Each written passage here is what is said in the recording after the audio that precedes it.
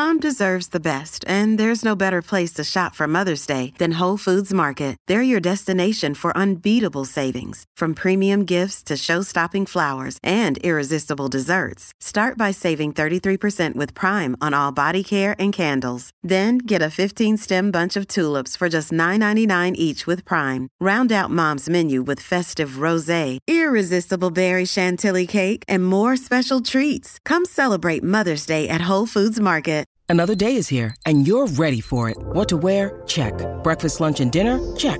Planning for what's next and how to save for it? That's where Bank of America can help. For your financial to-dos, Bank of America has experts ready to help get you closer to your goals. Get started at one of our local financial centers or 24/7 in our mobile banking app. Find a location near you at bankofamerica.com/talktous. What would you like the power to do? Mobile banking requires downloading the app and is only available for select devices. Message and data rates may apply. Bank of America N.A., member FDIC. This episode is brought to you by Reese's Peanut Butter Cups. In breaking news, leading scientists worldwide are conducting experiments to determine if Reese's Peanut Butter Cups are the perfect combination of peanut butter and chocolate. However, it appears the study was inconclusive, as the scientists couldn't help but eat all the Reese's.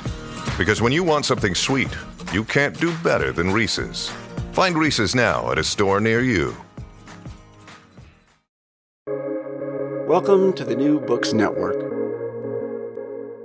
Hello and welcome to another episode on the New Books Network. I'm one of your hosts, Dr. Miranda Melcher, and I'm very pleased today because we get to talk about a fun book published by Rowman and Littlefield in 2022, though also recently out on paperback, titled Red Sauce: How Italian Food Became American, which pretty much does exactly what it says. And you can see now why I'm so excited, because I would like to know where we get traditional Italian-American cuisine from, why this was developed over the late 19th and 20th centuries. So I'm very pleased to welcome the author of the book to the podcast, Ian MacAllen. Thank you so much for being here. No, thank you for having me. I'm thrilled to talk about red sauce with you.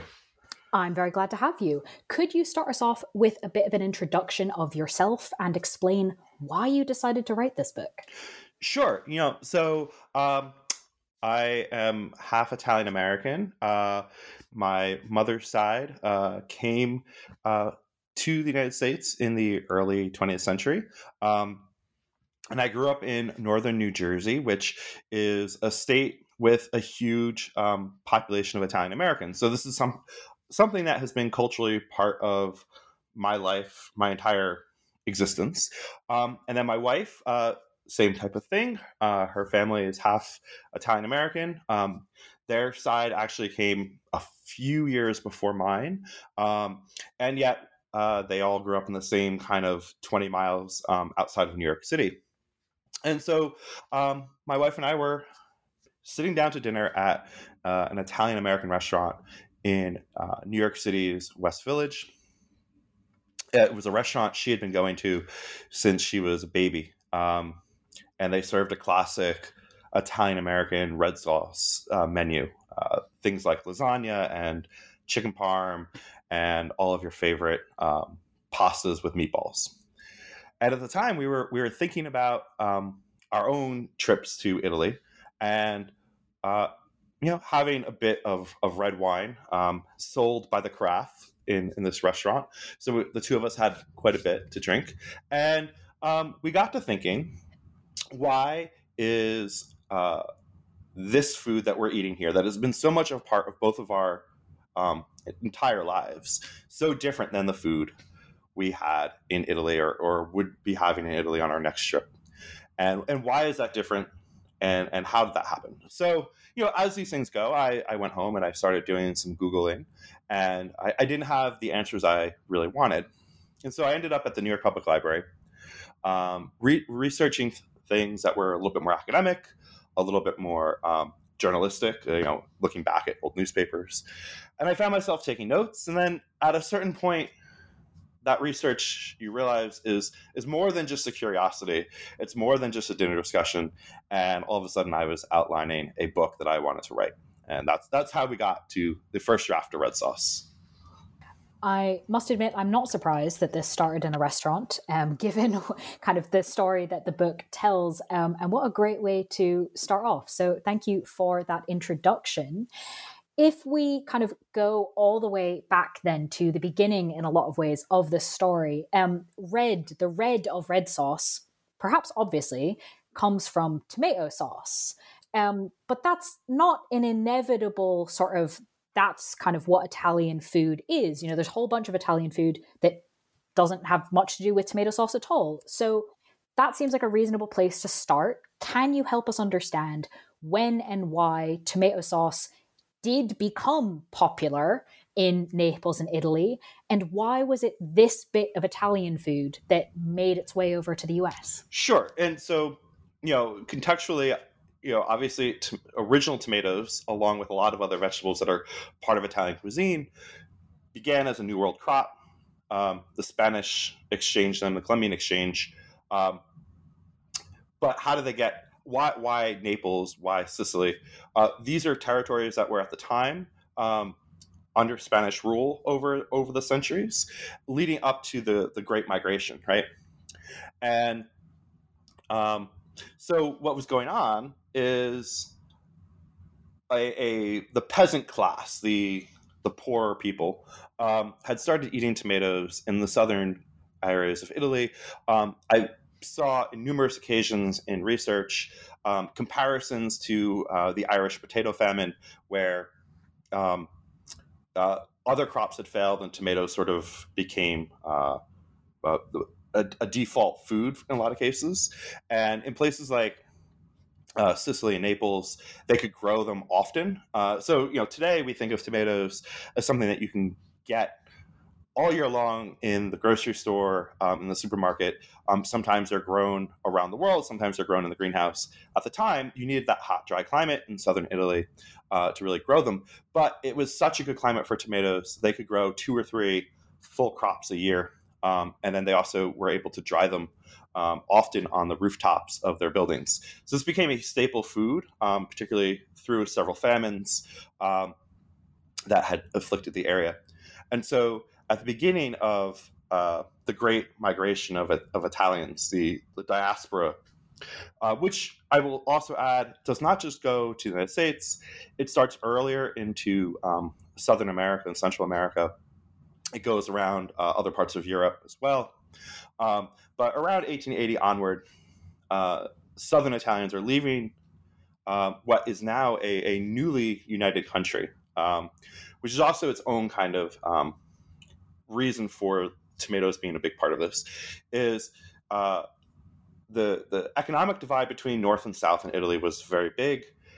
Mainly, it was Southern Italians coming to the United States. They were bringing mainly the cuisines they were familiar with, which was tomatoes, and other vegetables, eggplants, peppers, things like artichokes. These are all things that had gotten integrated into Southern Italian cuisine and was coming with that group of immigrants. Now, in the north of Italy, a very different type of food. You had more animal fat, you had more rice, you had more cream and butter. And those foods don't really come until later, or not part of the Italian American experience until later.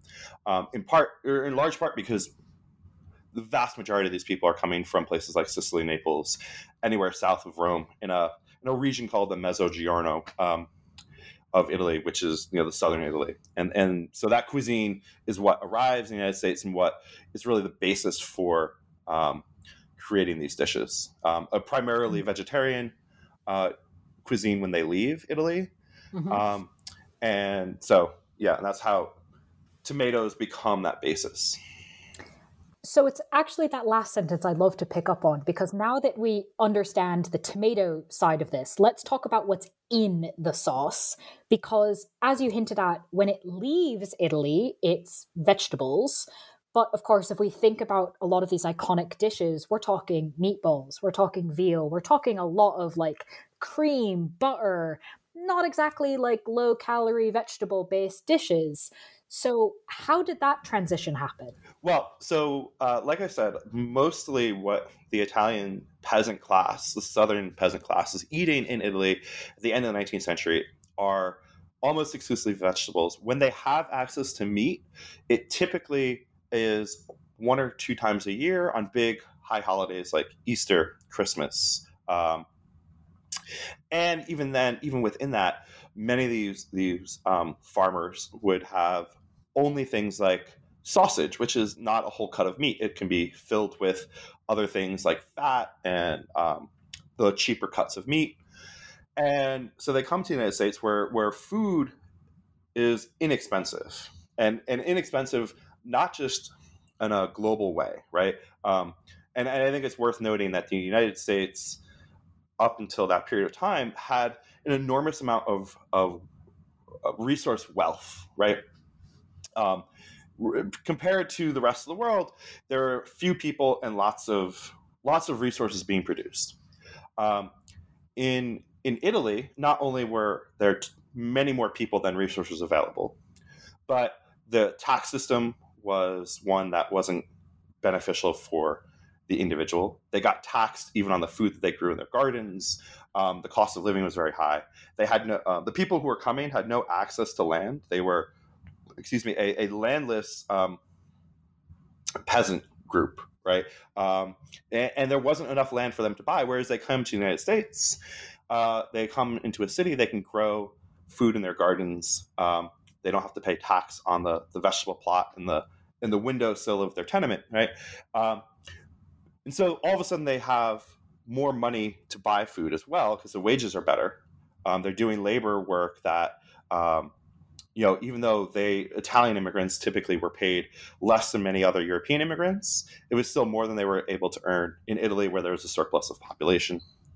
And so they turned that money, or that greater amount of resource, into cheaper foods, which meant they could suddenly buy meat. They could have access to higher quality, full cuts of meat.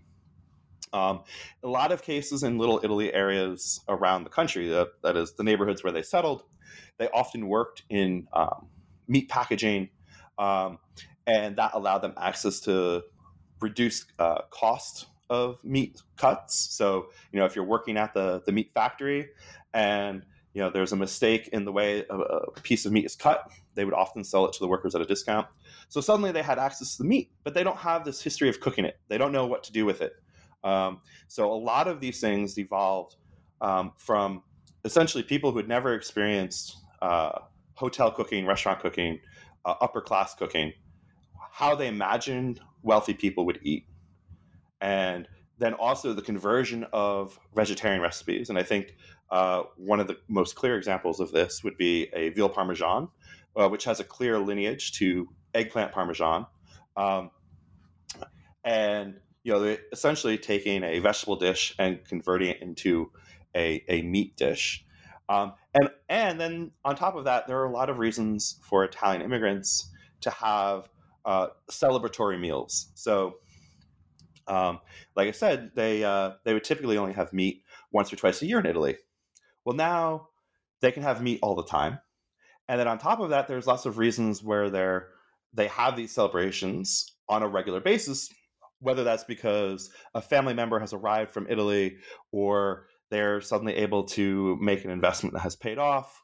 And these are all things that are encouraging them to treat your typical Sunday afternoon like it's a big holiday, which then leads them to be more likely to cook that celebration meat dish several times a year rather than only once a year. Mm-hmm. And so this is that's essentially what we're looking at. We're looking at foods that were one time a holiday meal becoming a daily regular meal. Mm. And of course that idea of more access to meat as well. So that makes sense that they all come together in this way. Thinking then about kind of how any food moves from being part of one community to being a broader thing, we know that obviously the US's history with immigrants is quite contested really at any point in the time period. And obviously Italian-American food was part of that, kind of the immigrant, the other, the small enclave type thing. of course, it doesn't stay that way, right? Everyone eats pasta now. So can you explain sort of how and why pasta became not just a food for this particular community, and why it was that this seems to have happened sort of between World War I and World War II? Yeah. So, I mean, I think one of the interesting facets of this is the way local governments in America treated Italian food. Um, at first, they were like places like New York City were working very hard to change the mindset of immigrant children by prohibiting foods in schools like pasta. So the people, children would go to school and they wouldn't be allowed to have their immigrant cuisine, their ethnic cuisine. And as you said, by the end of World War II, that had shifted, where the city and overall the government agencies were encouraging pasta. And the number one thing for that is macaroni, dried pasta, and fresh pasta are both things that are very economical for people to eat. They provide a lot of calories for very little money. And part of that, of course, is the United States is a breadbasket. The Great Plains produce a lot of wheat, and that wheat can be turned into fresh pasta very easily. And so it became a very affordable thing to do. And the big economic issue between the wars, obviously, is the Great Depression, which influenced a lot of the shifts in the way people eat. And the 1930s is a period of time where you see a lot of Italian-influenced foods really becoming mainstream. And so the second reason for that is Italian restaurants, because they were seen as foreign and ethnic before World War II, is they were very bountiful portions. So people felt like they were getting a good deal. One of the examples that I look in the book is the idea of a prefix menu at Italian restaurants, and how the food that comes with that typically is more courses, bigger portions. And so what ends up happening is the Italian American restaurants have the association that if you're trying to be frugal, it's a great way to go have a big plate of pasta.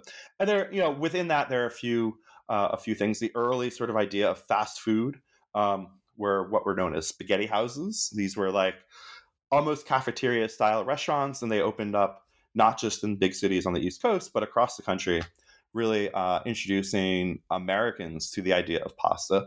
And what it was is things like spaghetti with the choice of a dozen different sauces that you could to top the pasta with, and ranging from a basic tomato sauce to tomato sauce with mushrooms, or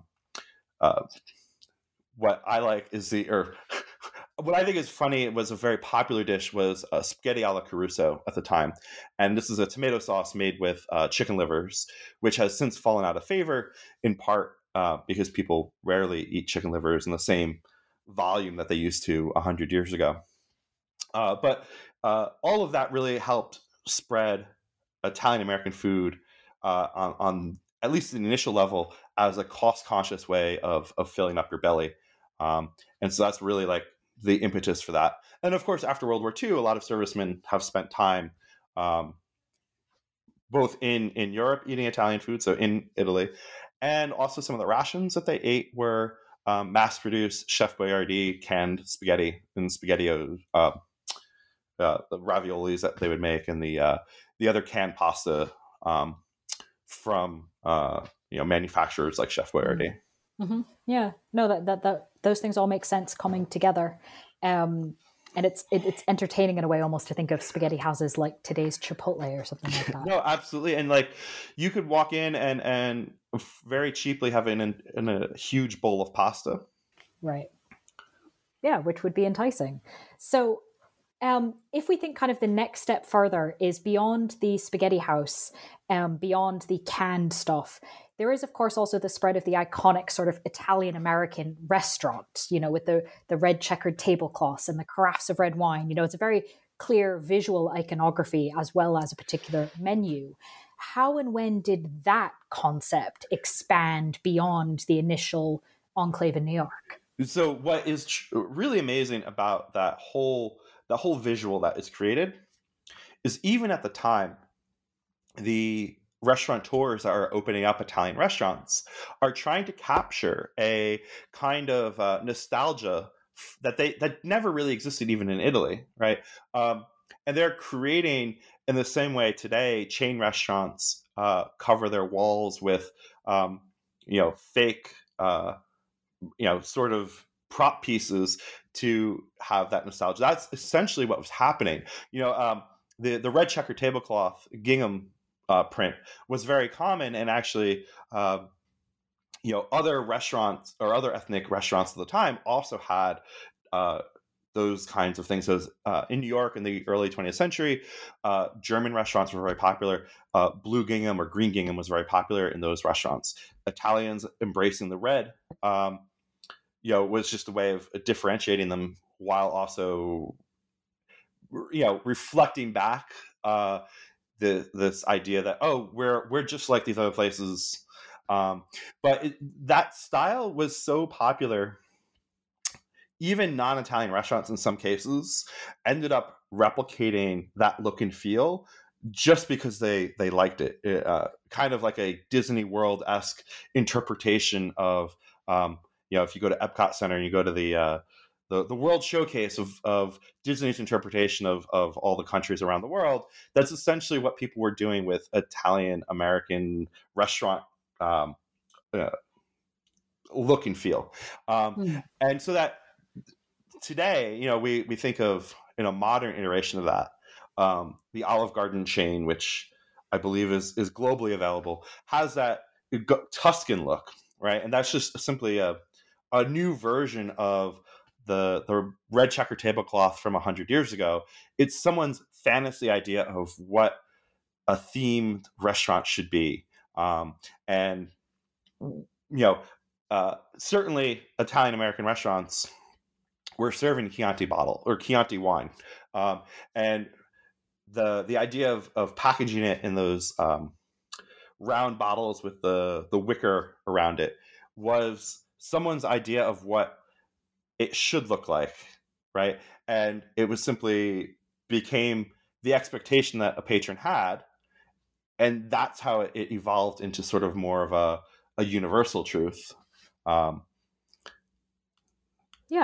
that makes a lot of sense. I like the idea of the Disneyfication of it. Yeah, I think that captures it quite well. I would also say, like, there's certainly in the post-war period, you were starting to see Italian American restaurants that were doing imitating French restaurants with white table service, white linen, and that was really representative of, as Italian American restaurants were becoming more upscale, where they're shifting from economy, low cost, high volume, into sort of a fancier experience.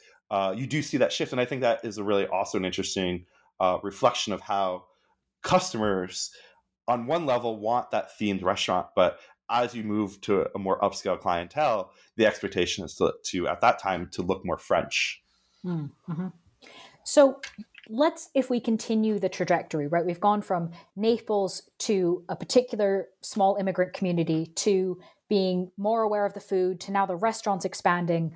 But the last stage is kind of, at least in my mind, I think of it as going from, there's this thing called Italian food or Italian American food, and maybe sometime, on a Friday night, that's where we'll go out for dinner, or on a Sunday afternoon, whatever, to thinking of something like spaghetti and meatballs as like, oh yeah, I guess it's Italian, but everyone has it all the time. It's kind of for everyone. It's not necessarily ethnic or a special occasion food. It's just sort of American in a way. How do we get to that stage? Well, so in the post-war period where like by the 1950s, 1960s, right, we're moving towards an era of convenience food in America, right? The big push is for housewives to open up a can or open up a frozen food and be able to eat dinner without having spent all day preparing it. And that really was an interesting space for Italian American food because one of the big pushes there, it comes from Stouffer's, the manufacturers of frozen meals. They launch a frozen food line um, of these casserole type dishes, one of which was a lasagna, an interpretation of an Italian bolognese lasagna. Um, it, the elements of both the southern and northern lasagna are in it, but it is one of the few dishes in the Stouffer's line that is successful that people were buying, and as a result, that meant frozen lasagna as a category in your grocery took off from that moment on. In the 60s, you start getting your jarred tomato sauces as well, ragu, and eventually a little bit later than that, Prego. And these become national brands with a national holding company behind them. And that's another example of like, buy a jar of sauce, and 10 minutes later, 15 minutes later, you've boiled pasta and you have a meal. And so from that perspective, Italian American food was really on the lower end, on the low price point end, became super easy for all Americans to participate in. Now, a lot of this is also at the time when pizzerias were beginning to grow, and I think it's easy to overlook the impact of the pizzeria in also penetrating into the United States, into that culture, bringing with it pasta dishes, bringing with it chicken parm, veal parmesan heroes. And one of the things that happened in the 1950s was pizza went from being this niche food only available in a handful of enclaves in Italian neighborhoods in urban areas to very widespread. And a lot of that had to do with the development of a gas-fired pizza oven created by this guy, Ira Nevin, who was a aerospace engineer, but he came from a family of bricklayers. And so he had experience building ovens. He was an engineer. He served in the army, ate pizza in Italy, came back and created the Baker's Pride oven, which really paved the way for anyone to open a corner pizzeria. And once you have that coming around, then people are again, convenience food. Pizza in the United States, you get a box to go. Pizza delivery comes out a few years later. And that in the 1960s is really when you see a lot of these pizzerias opening as far into the Midwest and into California even. And that's another avenue for which Italian American food is really like spreading really rapidly, and then turning into large corporations. So like Pizza Hut, Domino's. A little bit later into the 1980s, you have things like Olive Garden and Macaroni Grill, which are larger chains that are more than just pizza. But that's really where you're coming from is from that ground up. Mm-hmm. No, that's helpful to understand.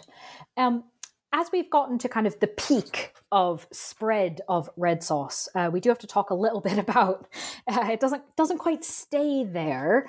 So one angle into this is in the book you talk about kind of the iconic restaurant Di Paolo's in New York, and how if we look at it kind of over the generations, in a lot of ways, it exemplifies the evolution of Italian American food over especially the 20th century. So can you take us through kind of this restaurant and those stages? Yeah. So, essentially what happened in urban areas like New York City, Boston, Baltimore, Philadelphia, smaller cities like Newark, New Jersey, and then as far west as Chicago, St. Louis, Cleveland, Pittsburgh, you have the immigrant community settles in a spot, and it creates what is termed a Little Italy neighborhood. And for the first generation, all the businesses there are catering to the Italian immigrants. Most of them are speaking, at first, a lot of them are speaking the dialect of the community that they originated from. Because keep in mind, in 1880, most of the peasant class are not speaking Italian. They're speaking dialect. The idea of national Italian doesn't really come around until Mussolini and the post-war period, where everyone's really taught a nationalized Italian language. So everyone's speaking their local dialect, which is also where you get dialect words like you hear in TV shows like The Sopranos, like gabagool or ricot, right? These are words that were the dialect of from southern Italy and not Italian, right? And so at first generation of businesses, the Italians are living there, they're going to their businesses. The next generation begins to leave those enclaves. They're spreading out into the suburbs. They're becoming wealthier. And for the first 50 years, you're getting a continuous flow of immigrants to replace them. So Little Italy businesses are doing great. They're thriving. More people are coming. But as the immigrant group matures from being first generation to second generation and now into third generation, people are moving farther and farther away from these core neighborhoods. They're spending less time and money. They're integrating. They're speaking English. Their children are speaking English. Their grandchildren are speaking English. They're becoming professional class members who are not operating local shops anymore. They're not shopkeepers. They're lawyers and doctors, and they're moving to the suburbs. So now what happens? By the 2000s, by the 1990s, 1980s, the Little Italy core is really serving groups of people who are either coming to visit grandparents or, and so like an older generation that's dying, or by now, the 2020s, you're talking about largely people who are 2 or 3 generations away from having lived in those neighborhoods. They're only coming as tourists. They're coming to eat the food, buy some trinkets, go to a festival, but the experience is really, really limited. So now, if you want to talk about a specific place like DePaulo's, which is an importer of Italian meats and cheeses, but originally that was a family business from more than a century ago. I believe they started out simply doing cheese, making cheese, then eventually importing cheese. Then they expand to import Italian products generally. And now they're still in Little Italy, but Little Italy is shrinking.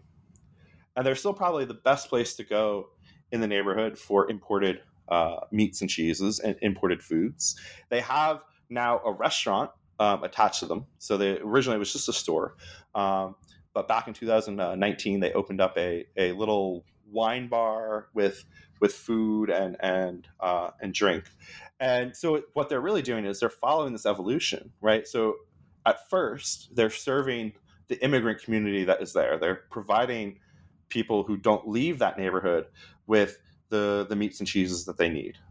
Then they're evolving to become a specialty store. In the middle of the 20th century, even as late as the late 1980s, you couldn't get specialty cheeses from Italy in your regular supermarket in the United States. That's really something that has evolved, and we've come to believe that you can walk into any upscale grocery store in America and get Parmesan, you can get mozzarella, you can get, even beyond those, the 4 or 5 basic Italian cheese, you get into real specialty stuff. Very hard to do up until even a few years ago outside of core urban areas. So they're providing that service, and now they're moving again, shifting businesses again to serve food in a more like come for the afternoon and eat, and we'll serve you type of way. And I think that's a natural evolution that's happening in all of the Little Italies. Certainly places like Boston has a beautiful Little Italy. It's a tiny couple blocks, and they still have things like Bova's Bakery, which is a 24-hour Italian bakery, and a bunch of other little shops and restaurants. But the main economic driver for them are people coming as visitors, either day trip tourists or longer, like visiting the city of Boston, and they make a stop in that neighborhood. And so that is the evolution that's really happening in these ethnic enclaves around the country. And so many pieces are causing that, as you detailed for us, in terms of changing economics, generational change. One of them also that you talk about in the book is differences in where Italian immigrants are coming from. They're no longer coming from Naples with this tomato-based culture. You talk about in the second half of the 20th century, you get different Italian immigrants. So can we add that into the picture of how this impacts red sauce culture? So, in essence, immigration begins to slow leading up to World War II. This is a result of changes in the United States, and also Italian fascism was trying to restrict the outflow of human labor as capital, essentially. So that if men and laborers are leaving Italy, that's bad for the fascist state. But then, World War II happens, and Europe is torn asunder. But more importantly, the South has had 50, 75 years of population leaving. And then on top of that, now the northern industrial areas, the places in Italy that were the economic engine of the country, have also been flattened by World War II. So all those people now are looking for jobs. And so what ends up happening is it flips. You have many fewer people coming from southern Italy, where because it was more agrarian in nature, it was less likely to be damaged in the war. And then also you needed all of that agriculture as the economy restarted post-war. But the North, where there were jobs that were dependent on factories, a lot of those people came to the United States. And so the culture that I previously talked about, where you had northern culture versus southern culture, all of a sudden you were having more Northerners come. And the other thing is fewer immigrants overall were coming. Beginning in 1880, you had 4 million people coming from Italy, and that number was much smaller by the post-war period. And so those are impacting the way the way restaurants are being staffed, for instance, right? So you have these Northern Italians coming to work and they end up working in local businesses in Little Italy because the networks are there.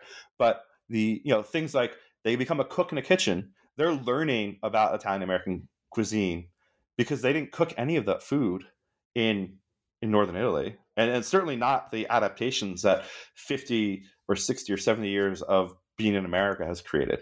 And so what's really fascinating today, in 2020, where you still have Italians that come to places like, often they start out in places like Little Italy, or Little Italy's around the country. They're totally unfamiliar with veal parmesan, but then they become the cook in the kitchen to cook it, or they become the server at the restaurant to serve it. And so this is an interesting evolution where we're basically teaching immigrants from Italy about Italian American cuisine that they're not familiar with. No, definitely a change.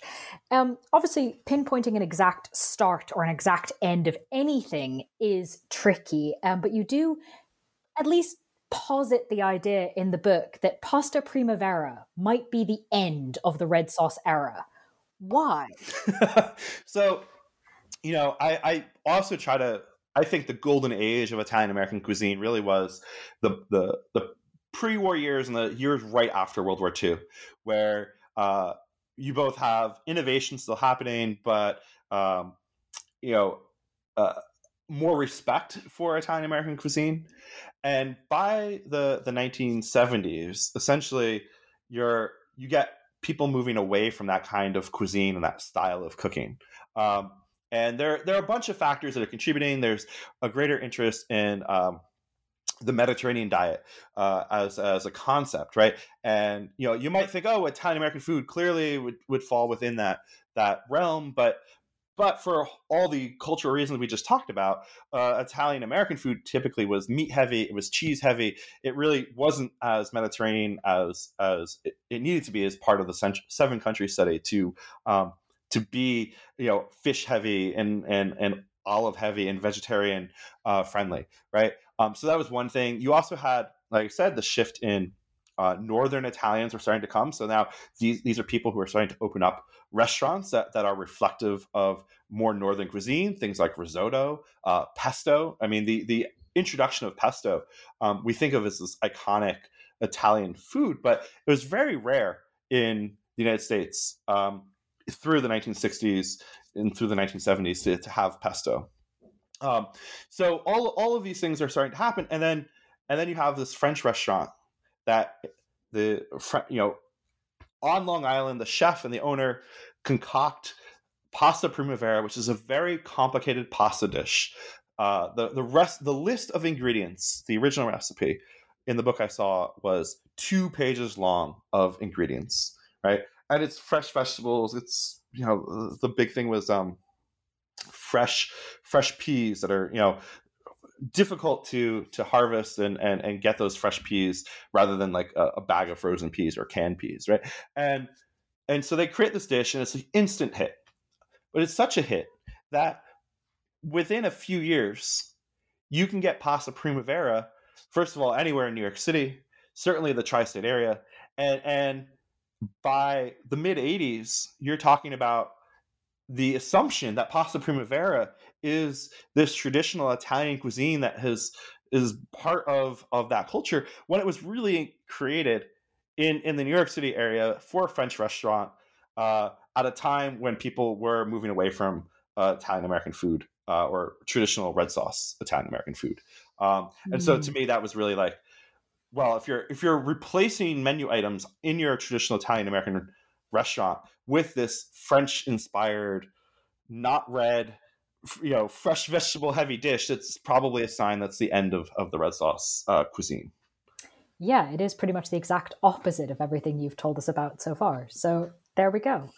I have a penultimate question that I ask a number of authors, but especially those that kind of, I know, have spent a bunch of time digging through interesting archives, because that's always such fun as a historian to get to do. So I was wondering if there's anything you came across in the research or writing of this book, whether or not it actually made it into the book itself, that surprised you, that you could maybe tell us about?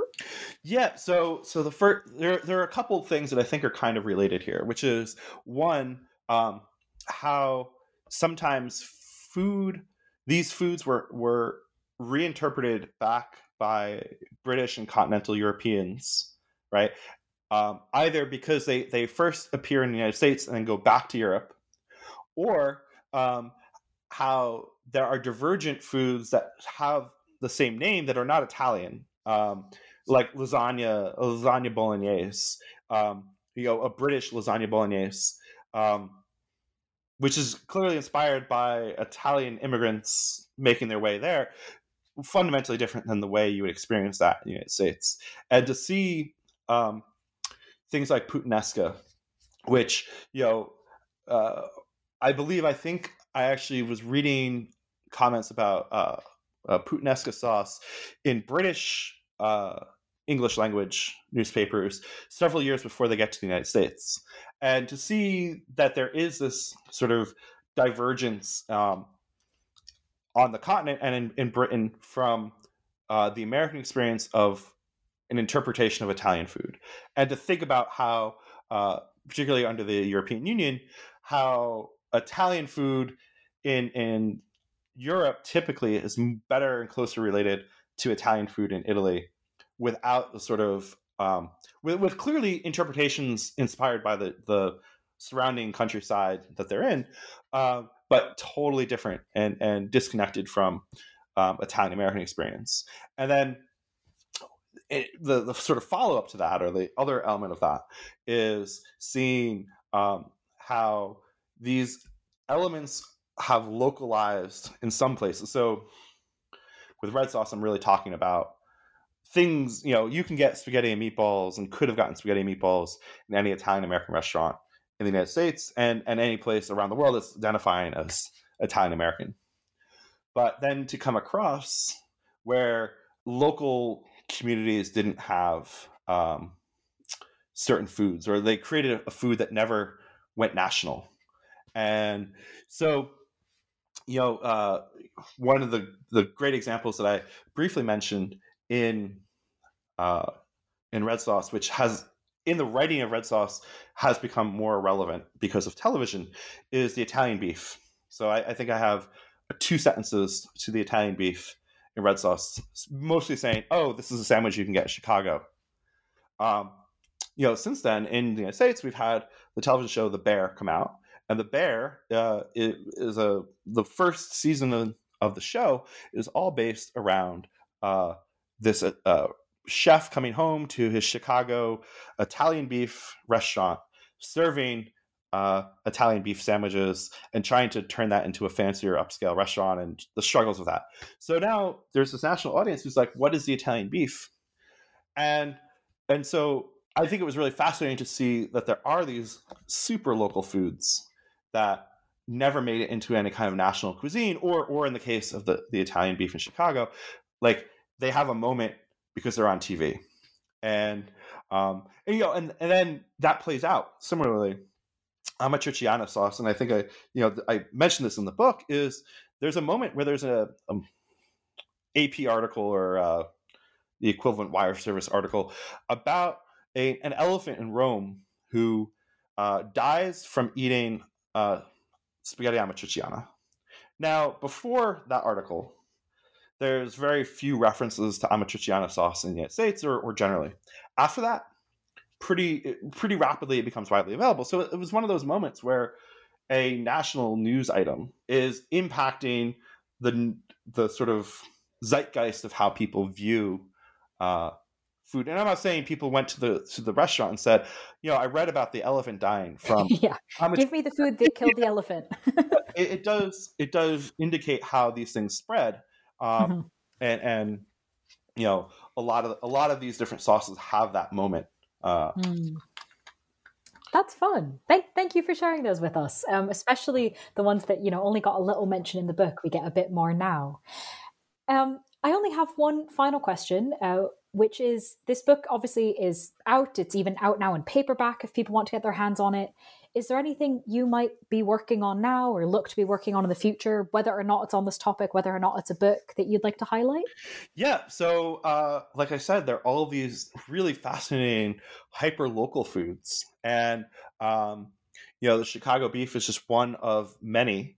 And I'm starting to do research into these very regional Italian American foods. And, things like, having been from New Jersey, I was even, surprised to learn this myself, is New Jersey had developed what is called an Italian hot dog. And,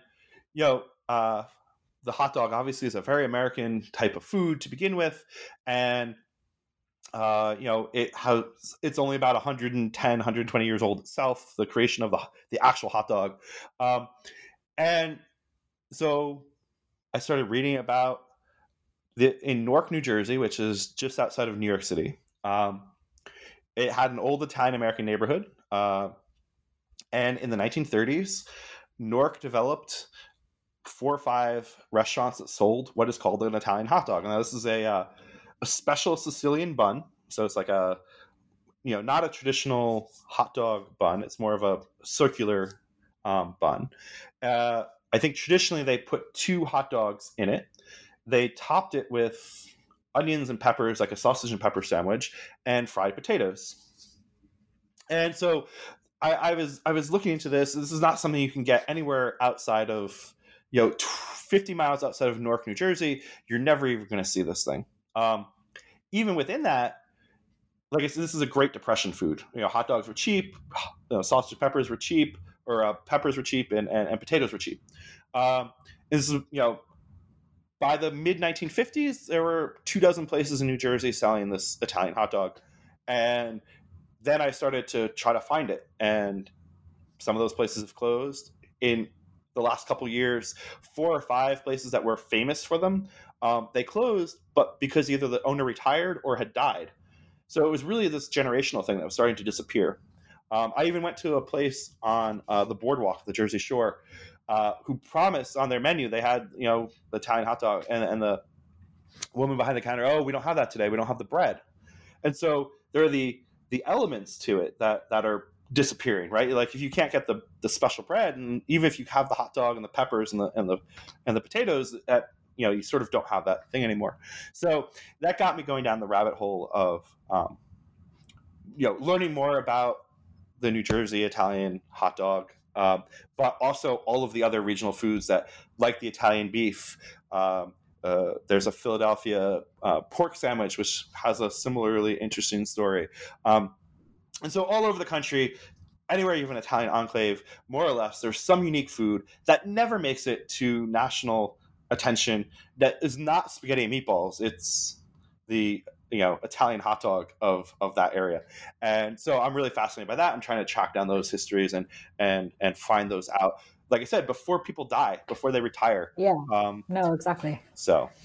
Well, that sounds quite fun. Best of luck with those investigations. Yeah, thank you. And while you are traversing the country eating unlikely sandwiches, listeners can read the book we've been discussing, titled Red Sauce, How Italian Food Became American, published by Rowman and Littlefield in 2022. Ian, thank you so much for being with us on the podcast. Thank you for having me. I loved this conversation. It was great.